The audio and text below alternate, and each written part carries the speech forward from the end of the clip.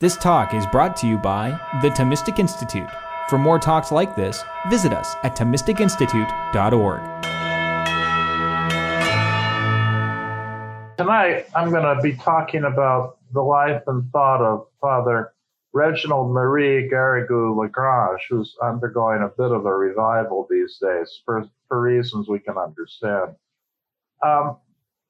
I want to start by talking about the general outline of his life and then talk about some battles and controversies and people that shaped his life as a theologian and as a controversialist. He was born in 1877 and he died in February of 1964. He was one of the great neo-scholastics, and he's famous for synthesizing or attempting to synthesize the thought of St. John of the Cross, and also him reconciling him and his experimental or experiential style of thinking with the more abstract and comprehensive system of Thomas Aquinas. So there's a marriage between St. John of the Cross and St. Thomas Aquinas that takes place in the work of Garrigou-Lagrange. We may say something about that as we go ahead. But in any case, he notably influenced and some would say gave decisive shape to the revival of Thomism in some European and American philosophical circles. He was, believe it or not, he wasn't born a Dominican. He was a university student, and his first field of choice was medicine. He studied medicine at the University of Bordeaux. He was about 20 then. But after 2 years of medicine, he had a religious conversion. He somehow the faith came alive in him, and it was very much kind of a moving from darkness to light kind of experience. Not that he was leading the life of a libertine or anything like that, but he felt the emptiness, comparative emptiness of life without God compared to the fullness of life that he would found with faith, and then that basically, I think, set the course of his entire vocation. He chose to embrace the priesthood, and on May 20th, 1900, he made his first profession as a Dominican, receiving the name Reginald after Blessed Reginald in New Orleans. Now, I want to say something. Now, you all may know this already, but bear with me if you do. The style of the Dominican education in those days, and still today in many ways, is basically structured by the thought of St. Thomas Aquinas. And one of the things that characterizes the thought of St. Thomas is its articulation in the form of questions. And this, as you may know, this has its origin in the medieval universities' basic way of instruction, which consisted, first of all, in lectio, reading an authoritative text, and then commenting on the text.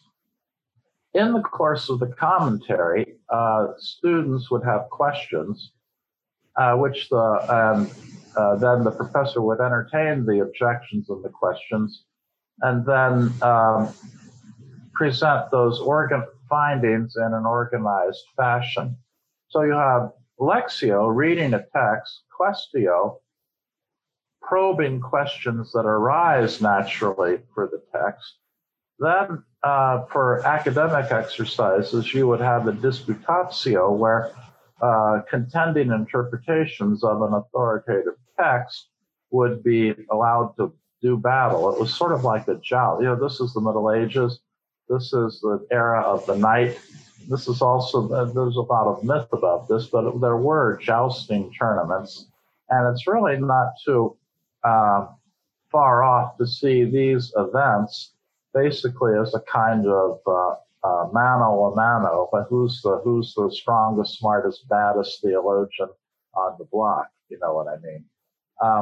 And they had an exercise called the quodlibet, which was even worse. Have you seen kung fu movies? You know that you have the hero whose master has always been insulted, and then there are at least 30 thugs that come at him from all sides, and he dispatches with all of them. I mean, it defies gravity or belief, but this is the form of the movie. Basically, that's what a quodlibet is. It's an intellectual-sized form of a kung fu movie.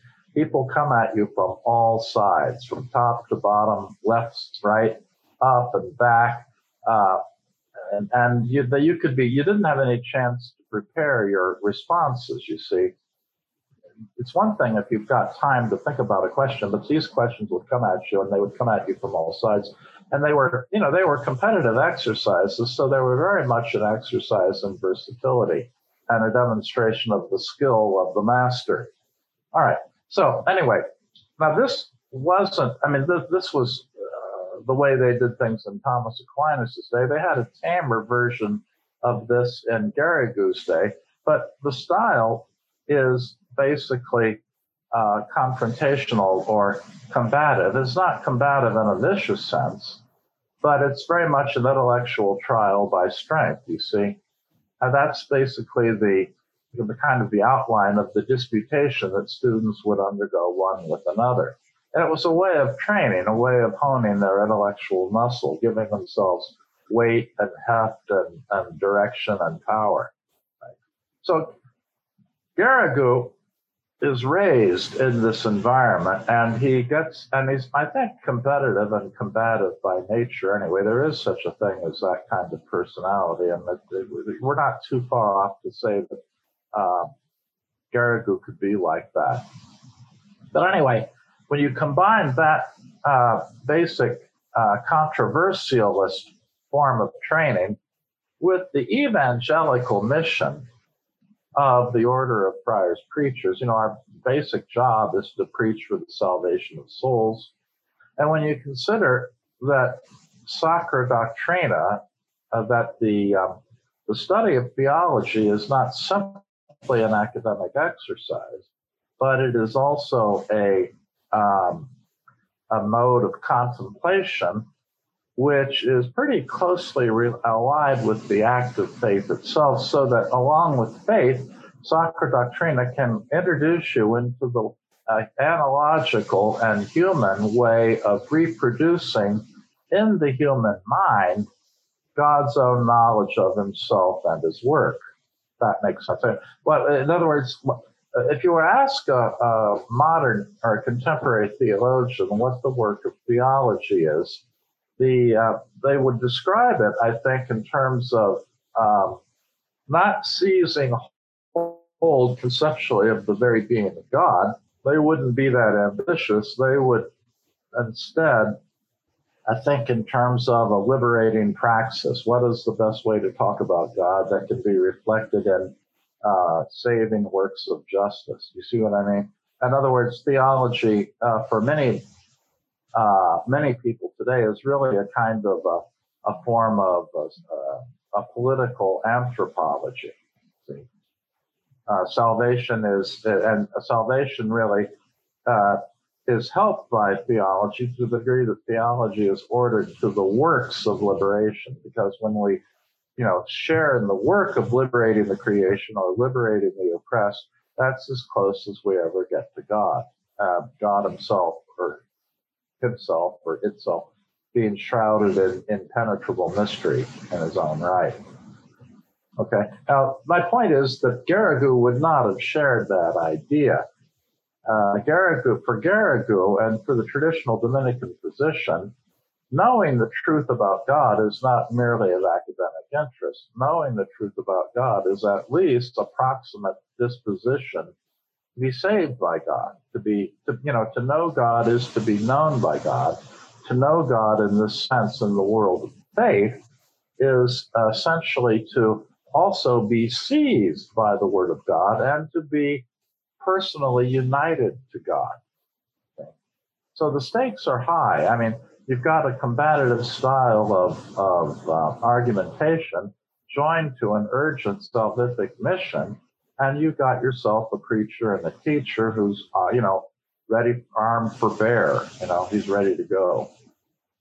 Okay, now he's in Paris. He's studying at the Sorbonne, and this is to not only did he have the theological work at the Le Salchoir in Paris, he also was educated at the Sorbonne, and he followed courses in philosophy, the better for his intellectual training.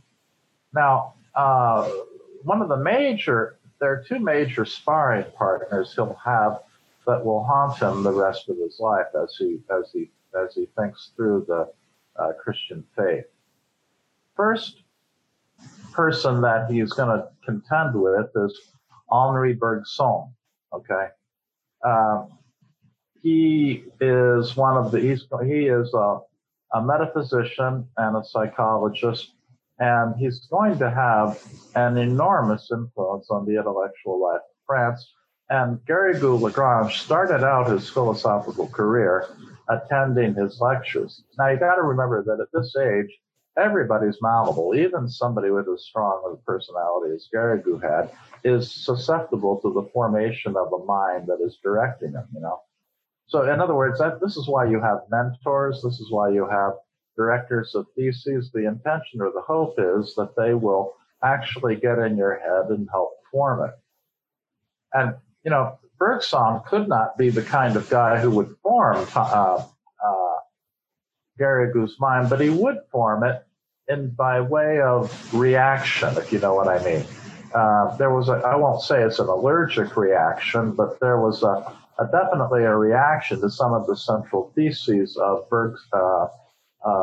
Bergson, and that reaction shaped the rest of his life. See, Bergson is thought to be the man. Bergson was embraced by Catholics, which is an interesting thing because Garrigou kind of took a reaction against him. But why was he thought of as Catholic friendly? Well, because he fought against the idea of a deterministic universe, whether that was in the grip of ironclad laws of necessity. He believed in a metaphysically justifiable account of freedom in the world. And of course, if you can have a philosophically rigorous defense of the existence of freedom in the world, you open the way for grace, you open the way for the action of God, you open the way for human beings to be made in the image and likeness of God. So there's a lot of apologetic interest in some of the central Bergsonian intuitions. He wrote 5 major works. One was immediate data of consciousness. Also, he wrote something called The Idea of Place According to Aristotle. That was his secondary thesis. Another one was Matter and Memory. The one that followed that in 1907 was The Creative Evolution. And then he ended up with the 2 sources of morality and religion. Now he was the darling of the day. He was someone who was on everybody's lips. People, the high society in Paris used to pay good money just to crowd the lecture halls when he would get up and talk. And in France, they take intellectuals more seriously than we do in our country. An intellectual in France is sort of a famous person. They are respected. They have the high place of honor that we reserve for people like Madonna or Elton John or something like that. And it's sad, but it's true. We don't really honor our intellectuals as we should. But anyway, they honored him though. They honored Bergson plenty. He won the Académie Française in 1914. And he got the Nobel Prize for Literature in 1927. So he's a famous guy, and he's dazzling everybody. And Garrigou is listening to him, twisting his habit and thinking, something wrong with this guy. What is it? Let me give you a quote that talks about what Bergson was all about. For Bergson, it says, reality was the vital thrust of the élan vital through the varied levels and forms of being. Science and the positivism which had made science its model were not in touch with the vital processes of reality. Science, and remember, the God in the 19th century's French intellectual landscape, the God is scientism. Science can explain everything. See, Bergson is saying science just deals with cold abstractions which don't really touch on real life. Music to the ears of people trying to escape scientific totalitarianism. For reality, he said, could not be grasped through the abstract concepts of the discursive intelligence. Reality was reached through the intuition of the metaphysician, not the proof or discursive reasoning of the metaphysician, the intuition of the metaphysician. See? In the form of a knowledge which is more like instinct than it is like logic. So Bergson represents and articulated for many people an intuitionism. Reality is known not by discursive proof, but by immediate perception, immediate data of experience. That's more reliable than your scientific theories, all right? And he's got an intuitionism. We know because we know because we know, because we have intuition. Also, this is tied to a process metaphysics, something like Whitehead. And do you ever study Whitehead?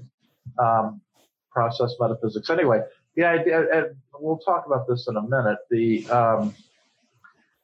basic intuition of process metaphysics is that becoming has priority over being. That it's that, if you put it in popular language, the journey is more important than the destination. You put it in terms of paradoxes about time, or Heraclitus, the river, you can never put your foot in the same river twice. The idea of intuition being that by the time you put it in the second time, it's not the same river, everything has changed.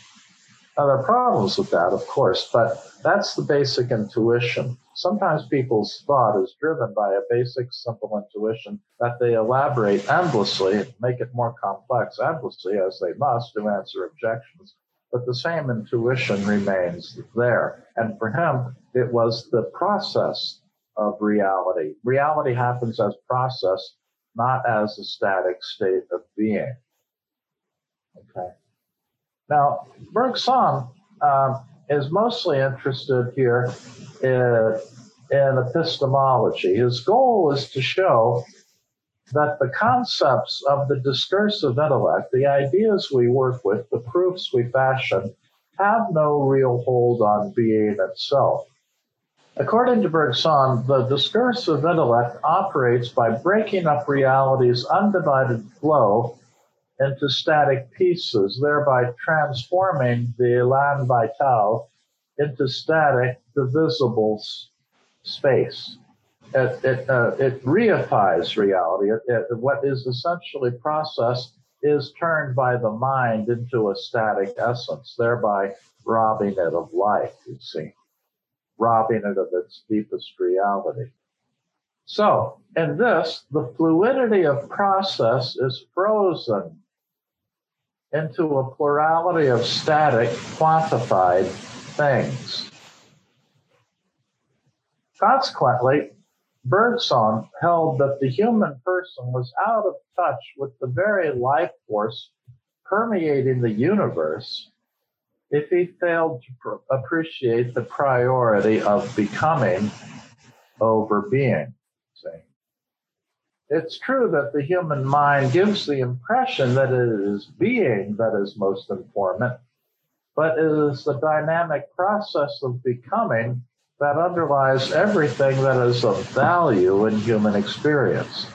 Marriage, for example, is not a state, an essence. Marriage is a living process, a living relationship, that changes over time, deepens, ripens, gets worse, breaks apart, grows again, dies, is reborn, so on and so forth, right? You can contrast that with marriage is a stable contract between a man and a woman, which gives each other exclusive rights over their body for purposes of mutual support and generation. How's that doing in capturing the reality of what a wedding or marriage is? You see, so that's really the intuition behind is giving priority to process over essence or essay. So Bergson's intuitionism is, with its scathing critique of the work of the mind, was attractive to a younger generation tired of scientism, tired of a hostility to metaphysics, because Bergson, with process and with the unpredictability of the world, carved out a space for freedom, and therefore carved out a space for the spiritual dimension of human existence. Now, Bergson was not a Catholic, but Bergsonianism turned out to be a source of serious problems for Catholic theology, because this is the time where the modernist crisis becomes a crisis in the Catholic Church. Now, in this regard, Bergson's disciple, Edward Leroy, raised the most questions in Garrigue's mind. Because this fellow, who was a disciple of Bergson, took Bergson to his logical conclusion and basically said that the mind, because reality is always a process and never a static state, the mind can never really seize on it as it is in itself. The mind can never really know being as such. The mind can only know refractions of it, you see, approximations of it. Nothing is fully real at the moment that you know it. It's always changing, and therefore our human conceptions of what is real are bound to be only perspectival. Only from my point of view as a subjective viewer of this is there validity. There's no objective trans-experiential truth available. The only truth that's available is from the unique perspective of each agent experiencing, even as he formulates the truth, the changing of that truth. Now, Garrigou felt that even though this was attractive to Catholics in France of early 20th century, Garrigou-Lagrange felt that to embrace this, to swallow this Kool-Aid, was to basically doom any attempt to have an objective Catholic faith. He writes, Mr. Bergson, by his own admission, is today exactly on the other side of what he'll call the principle of identity, which is he will recognize the natural metaphysic of human intelligence. He is led to say that the last word of modern philosophy consists in affirming that the fundamental reality is becoming. Well, that returns one to say, as Hegel recognized, that the intimate nature of things is a realized contradiction. To deny the principle of identity as the fundamental law of the real is to affirm that contradiction is at the very heart of the real. To suppress pure act, which is to bring us A is to A, suppress divine transcendence is to put absurdity at the root of everything. Let's look at this at the implications for Catholic dogma just for a minute before we come to the level of philosophy proper. For dogma, take the idea that that becoming is more important than being, that being is derivative of becoming rather than the reverse. What does that do to your understanding of what Catholic doctrine is? Well, it historicizes it radically, don't you think? If doctrine is only interesting and true in the very process of becoming, then what's of interest to us in the Council of Nicaea or of Chalcedon is not the proclamation of the truth that they came to at that time. What's interesting is the struggle that led up to it and the historical results that flow from it. But no one period of truth, or no one doctrinal formulation will be able to rise above the moment of its articulation. You see, no one expression of truth will be able to live beyond the moment of its expression. This means that everything that the church teaches about, say, Jesus Christ is subject to radical revision and indeed to what Aristotle would call substantial change. It may change to the point that it simply disappears. See, Garrigou saw that problem. Where other people saw a celebration of freedom and vitality and an absence of determinism in the world and the flow of creativity, Garrigou saw a relativization of the claims of truth and ultimately the destruction not only of Christian dogma and its permanence in the church, but also the permanence of the church itself, right? And indeed the permanence of the principle of identity, which alone is able to confer sense and order and meaning in the world. So it isn't just Chalcedon and Ephesus that are threatened ultimately by Bergson and the creative Elan Vital. It's also the capacity to believe that there really is a meaning and a truth in life in itself that is not simply the product of our temporary imaginations.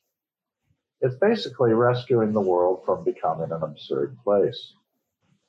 That's what Garrigou saw himself as doing.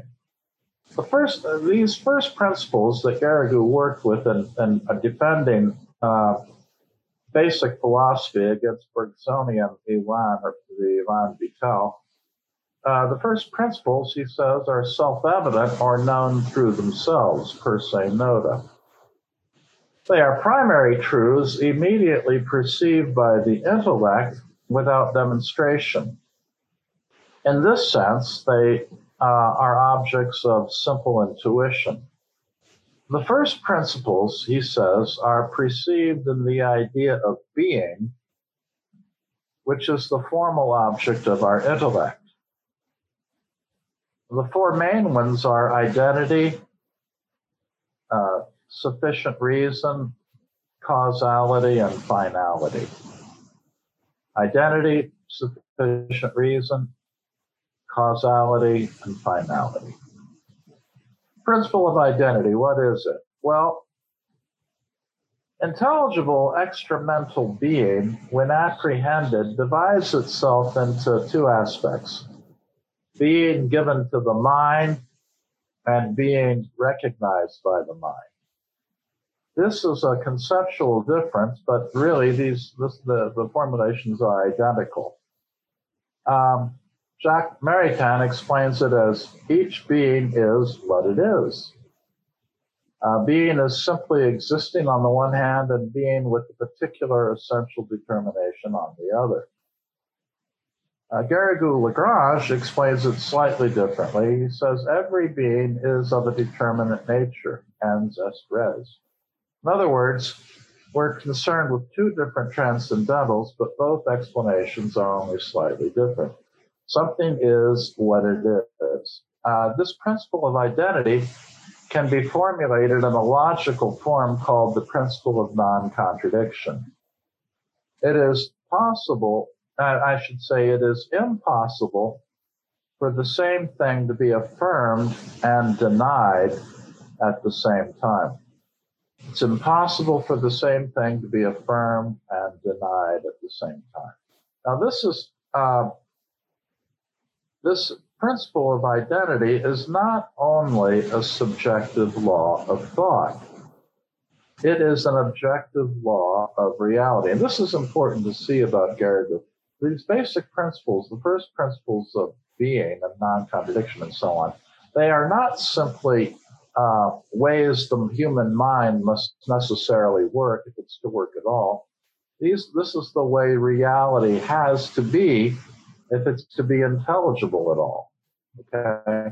In other words, it's not what we're talking about here are not simply rules of logic. We're talking about determinations of being. And these, we want to call them law of first principles, per se nota principles, you'd have to say that they, in this sense, are not only binding on human thought or binding on realities, themselves. They are also, if you want to put it this way, binding on God. Not even God can create something absurd. A round square is not only unthinkable, it's also unrealizable. Not even God can create something absurd. He can make an exception to a physical law, in which case you have yourself a miracle. But he can't violate or break a metaphysical law. Anyway, that's the principle of identity. And what he wants to say is that Bergson's élan vital, the priority of becoming over being, basically undermines or makes impossible to assert the principle of identity, because no sooner do you assert something than it is not what it was. See, again, contradiction at the heart of reality. We live in an insane universe. Okay, so anyway, the principle of sufficient reason. This principle is basically saying that for anything that is, there has to be a sufficient ground for its existing. Everything that exists has a sufficient reason for its existence. Now, we can't directly demonstrate this because it's a self-evident intuition, as are all first principles. But you can reduce it to a reductio ad absurdum, which will attach it to the principle of identity. See, the sufficient reason is that in virtue of which something is, or that without which something is not. To admit an existing being without a sufficient reason is to admit a being which exists and which does not exist at the same time, since it lacks that without which it is not. A chair without a builder is absurd because this chair at the same time exists and does not exist. It does not have that without which it cannot exist. Okay. So you can enunciate it this way. Everything must have a reason of being, either in itself or in something else. If a property doesn't necessarily flow from the essence of a thing, then this property must have its explanation somewhere else. The union of things which are in themselves different has to have an extrinsic reason. And an uncaused contingent being is absurd. So it is at the same time a thing which exists and yet does not exist by itself. Thirdly, there's the principle of efficient causality. This is the immediate basis for the proofs for the existence of God. The efficient cause is the sufficient reason as a realizing principle, that by which a thing is accomplished. All right. Once again, a thing without a cause, an effect without a cause is an absurdity because it's a contradiction. It is a being that at the same time would not be dependent on oneself and dependent on oneself. So it's clear that we are compelled to identify being not from itself and being from another, and to acknowledge the absolute necessity of this principle of causality. It's universal and it's valid throughout the created world. Okay. Finally, there's the principle of finality. This is derived from the principle of sufficient reason also. The end, that is, the reason why an action takes place, is a definite perfection which directly refers to the agent as its own good and for the sake of which it acts. Now, an agent produces a determinate effect, which rather than any other, and this means that it is preordained towards that specific effect. Otherwise, a bud would not give rise to a rose any more likely than a rabbit. The fact that effects regularly produce causes regularly produce effects that are predictable and not random means that there's an end that is fulfilled by the agent acting towards an end. So everything that acts then acts for an end. All right, now this is all pretty esoteric stuff, but it's what Garrigou worked out in his book on reality. It's basically basic Thomist metaphysics.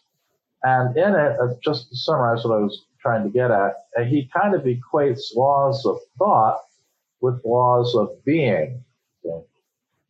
And his basic, and he says that because he wants to say that the proper object of the mind is being itself. And the relationship between mind and being, the adequate relationship between mind and being, he will call truth. Okay? Why go to all this trouble? Because what he wants to do is to defend, when he wants to say that the being is the object of the mind, what he wants to say is that truth is natural to the human intelligence, that the truth of things is available to the human mind, that we can know things are and we can know what they are, right? And but to know that, to affirm that, to be able to say that, you have to posit the priority of being over becoming, and you have to posit that the natural object of the mind is being itself. When those things are in place, you can mount proofs or arguments for the existence of God, right? Without this, you can't. Kant saw that. His basic criticism of the proofs for the existence of God were that when we argue from effects to a cause, we're forgetting that cause is an a priori category of the human mind. Causation isn't something we discover in the world. Causation is a necessary lens through which we look at the world. See? Therefore, you can't use causation to demonstrate the existence of God. That's beyond the range of reason. Many people, in fact, modernity might be fairly characterized as, in part anyway, as the acceptance of that way of looking at things. Garrigou spent his whole life in philosophical battle against the idea that the human mind simply projects its preferred reality onto the world. He wanted to live and die for the truth. The mind is receptive of being itself and can know it. He thought the possibility of having a sane world depended on that conviction and on that truth. He also had a bone to pick with another philosopher, Maurice Blondel, and he's remembered for his philosophy of action that was debuted in 1893, his work Action. Okay. His fundamental claim is that philosophy must take its impetus from action rather than pure thought. One must turn from abstract thought to actual experience in all its fullness and richness. For Blondel, the fatal error of the intellectualists was their failure to see that unless abstract concepts and ideas were restored to their proper context in the dynamic action of the concrete subject and integrated in the light of it, reason could not find the truth. So because of this, Blondel held that the concrete will, striving past conceptual objects and not the conceptual intellect, was the primary faculty of truth and being. So his definition of truth was not the adequation of mind and being, but the adequation of mind to the truth of life, which is a very different formulation. So Blondel is not really an intellectualist here. He's, again, like a vitalist, and he will want to say that truth isn't found so much in the exercises of the abstractive intellect. Truth is found in deed. Truth is found in action itself, where the human historical subject realizes himself in authentic action. See? That's what that Blondel was after. Now, I want to talk about pupil of Garrigou's who was important as a foil. And that is the work of Marie Dominique Chenu, who was a student of Garrigou's at the Angelicum, and his best and favorite pupil, and also the one who turned most decisively against him. Have you ever read Chenu? Do you know any of his work? He wrote the famous book, Toward Understanding St. Thomas. It's a masterpiece, okay? Anyway, Chenu and Garrigou approached theology from two very different perspectives. Garrigou can fairly be described as ahistorical. His interest in history was tangent. Chenu basically was a wonderful medieval historian. He could put St. Thomas in an illuminated historical context, and his study of the text of St. Thomas in the context of his contemporaries, his predecessors, and his successors was able to really situate what was distinctive about the teaching of St. Thomas and help people to penetrate it more profoundly. Okay? So, and as I say, you don't know something unless you know its causes. You don't know the American Revolution unless you know what produced it. You don't know what, you don't understand what caused the crash unless you don't understand the crash unless you understand gravity, unless you understand the things that caused it. The same thing is true in the realm of ideas. Ideas kind of have causes, proximate causes, and previous ideas, previous personality, previous historical circumstances, right? So you don't really understand an idea unless you understand the total historical context which produced it. But again, see, that has a historicist, lends itself easily to historicist readings because what was uncovered by one generation may be supplemented, added to, or even contradicted by something later. See, that's the opportunity and that's the risk. But Chenu, as a historian, as a theologian, basically was attracted to progress, to the idea that dogma and doctrines can change and develop and ought to with the times, and he was a big influence in the Second Vatican Council, and it's called to read the signs of the times. Chenu was alert out there, seeing how the Christendom had been shattered, and we were entering into a new era in the church. One, we had to, appreciate the unique dangers and opportunities, obviously. So Chenu was basically medieval historian who also becomes a bit of a historicist in theology, and very much an influence behind the Second Vatican Council. All right. He and Gary Gouchois, and then basically got a whole school of theology, which was called Le Séchoir, an École de Théologie. Chenu put this out as a broadside, which was basically an attack on static Baroque scholasticism, which is basically an attack on Garrigou himself. And so Garrigou turns around and he says he didn't get it condemned, which is, I think, true, but he also didn't fight the condemnation. So his own pupil was put on an index of forbidden works. Anyway, you see the struggle, the love, and the ambivalence between Garrigou and M.D. Chenu. He also had a protege in Jacques Maritain. Now, they started out as best buds, and then they became estranged, held together in charity, but in deep disagreement. They were in agreement on basic the idea of the indispensable role that metaphysics and philosophy play in theology. They didn't fight about that. They all agreed with that. What they disagreed about was basically political judgments. Okay, you have to understand that Catholicism in France had been under siege by the Republic. Education had been taken out of Catholic teachers' hands. Kids were being taught only in secular schools. The convents were being shut down. Religious orders of men were being sent out of the country. There was a basically anti-Christian, anti-Catholic Republican running things. And, of course, somebody with the fiery temperament of a Garrigou would not take that very well, and he didn't. And so during the Second World War, when France was divided into the Vichy regime and occupied France and unoccupied France, and the Vichy regime was governed by a guy named General, I think Pétain was his name.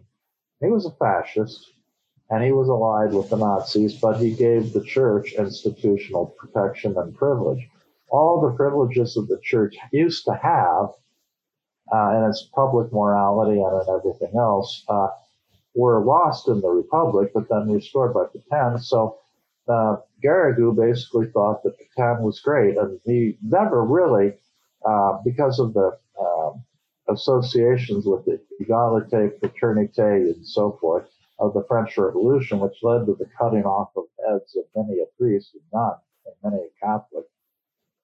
Because of those historical associations, Garrigou was never really sold on democracy. And he was sold on General Pétain because of the favor he showed to the church. So he collaborated and he was all in favor of the Vichy regime. Jacques Maritain, though, a layman, saw more clearly the evil of fascism and the dangers of a corrupted Catholic alliance with the fascist regime. So he basically took the side of General de Gaulle and the Free French movement during the Second World War. This caused a deep split in the friendship between Garrigou and Jacques, and they never really reconciled in life.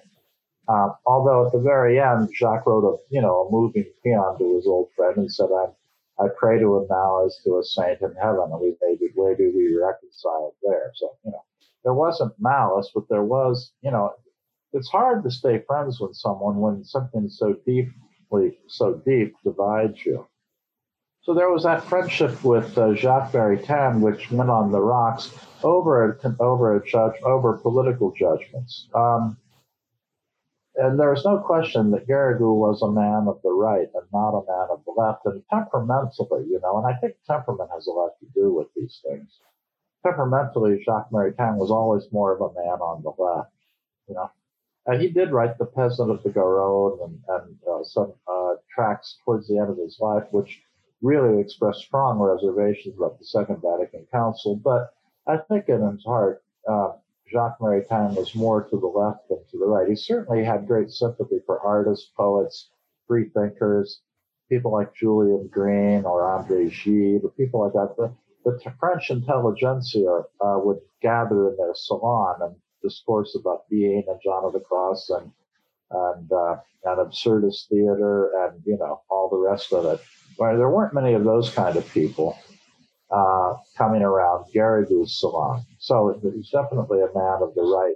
Now, I want to talk something about, do a little bit of talking about Garrigou and his influence on spiritual theology. We talked about him as a philosopher. Believe it or not, Garrigou has been cited as one of the major influences of the Second Vatican Council. That odd? He's kind of pictured always as an intransigent enemy of the Second Vatican Council, or the ideas behind it. He didn't have much chance to really oppose it because he died in 1964, just as the council was getting underway. But nonetheless, he is responsible for some of those seminal ideas of the Second Vatican Council, namely the universal call to holiness in the Church. There was a popular idea that the councils, the Beatitudes, were what we would call councils, that is to say, optional in the life of the Christian.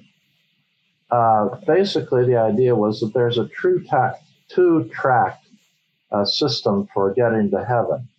There is the elite fast track, which people like myself take it. There is the slow track, who's in a spirit of perfection.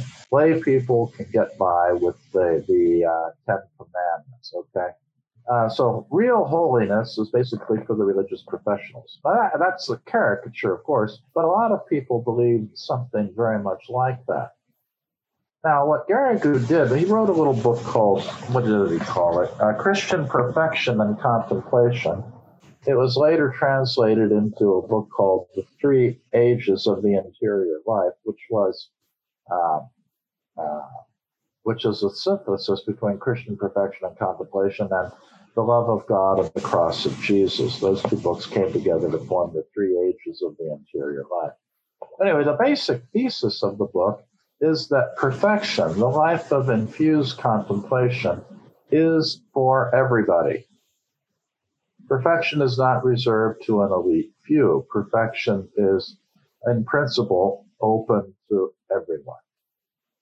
Now, so he starts talking about, and he went into this by synthesizing and fusing the works of St. John of the Cross and St. Thomas Aquinas. Now, I myself would tend to think that such a project is bound to have real problems. John of the Cross is basically a poet, right? He's considered by secular people who have no religious interest in the question. He's considered to be one of the Spanish language's greatest poets. You know, it's interesting about him. An unanswered question. All we have of his are his finished masterpieces, but we don't have any imperfect beginning John of the Cross poems. You know what I mean? Hardly anybody starts out as a genius, or hardly anybody starts out carving masterpieces. Most people have a false start or two, you know. I mean, you'd think you could find John of the Cross with scratched out snow, pieces of paper crumbled up and thrown into the wastebasket and stuff like that. You'd want him to be more of a tortured artist, but he wasn't, apparently, or at least they don't have any evidence of early imperfect works. What we have of him are his masterpieces. But anyway, it just seems to me that a poetic sensibility, somebody who's that tuned into sensible imagery, is not attuned to the necessity of abstract metaphysics. But he did write quasi-systematic works in the Ascent of Mount Carmel and the Living Flame of Love. He starts out with beautiful poems, and then he turns them into scholastic analyses, you know. That's interesting. Anyway, the point is that you have a poet coming together, describing concrete spiritual experience in a systematic way. Now, that's the work of St. John of the Cross, and it's a work of nada, you know, radical detachment.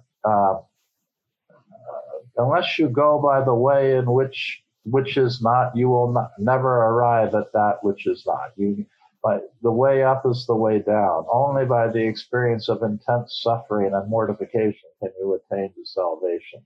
You know, the whole presentation of John's mystical theology requires an absolute detachment and mortification of the senses, and a night not only for the senses, but that of the intellect as well. Now, he wants to marry that, Garrigou I'm talking about, wants to marry that to St. Thomas Aquinas, who is, I think, famously more optimistic about human beings and their the innate goodness of human nature and how grace perfects nature. It doesn't require its annihilation, you know, and so forth.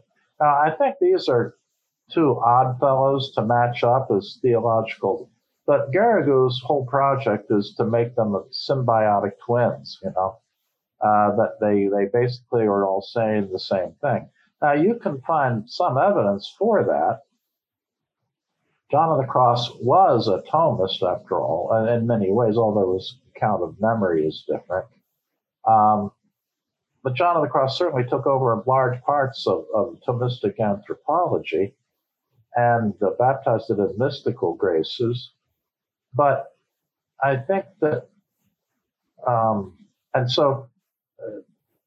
but I do think that there is a profound difference in temperament between them. Aquinas is more serene about the inbuilt goodness of human nature and our capacities for truth, and the idea that goodness is actually attractive to us, that it's not simply purification is not simply a matter of detaching from sensible things. It's also a matter of joy in the good. And so I think that now what's in St. Thomas that is in John of the Cross as well and is in the whole tradition is the typical stages of progression in spiritual life. You have the purgative way, the illuminative way, and the unitive way.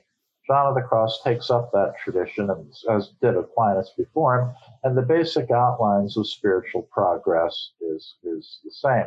In the purgative way, you are working against your sins, cleansing yourself of your imperfections. In the illuminative way, the grace of God, the gifts of the Holy Spirit move you more directly, but there's still imperfections and work to do. And then in the unitive way, we basically disappear into God and are perfectly disposed with his will. With St. Thomas, the accent is on yielding to the gifts of the Holy Spirit. For St. Thomas in the Dominican school, sanctity is not the interior castle or the dark night of the soul or the dark night of the senses.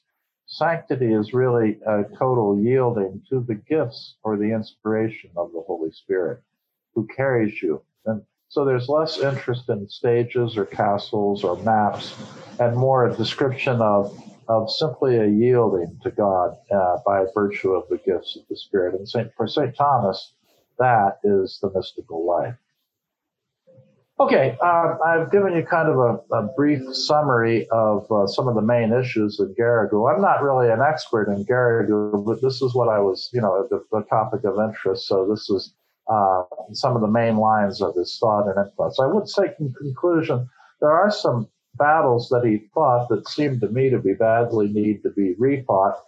The basic capacity of the object of the mind is being, that we can, that there is the mind, the object of the mind is being itself, that we can know truth, that there is a way to knowledge of God. These are all very contested themes today, but if we could make some headway on them, that would be great. Also, the idea that spirituality and spiritual life has a structure to it, it has spontaneity in it, but it also has a recognizable map, a recognizable journey with the goal.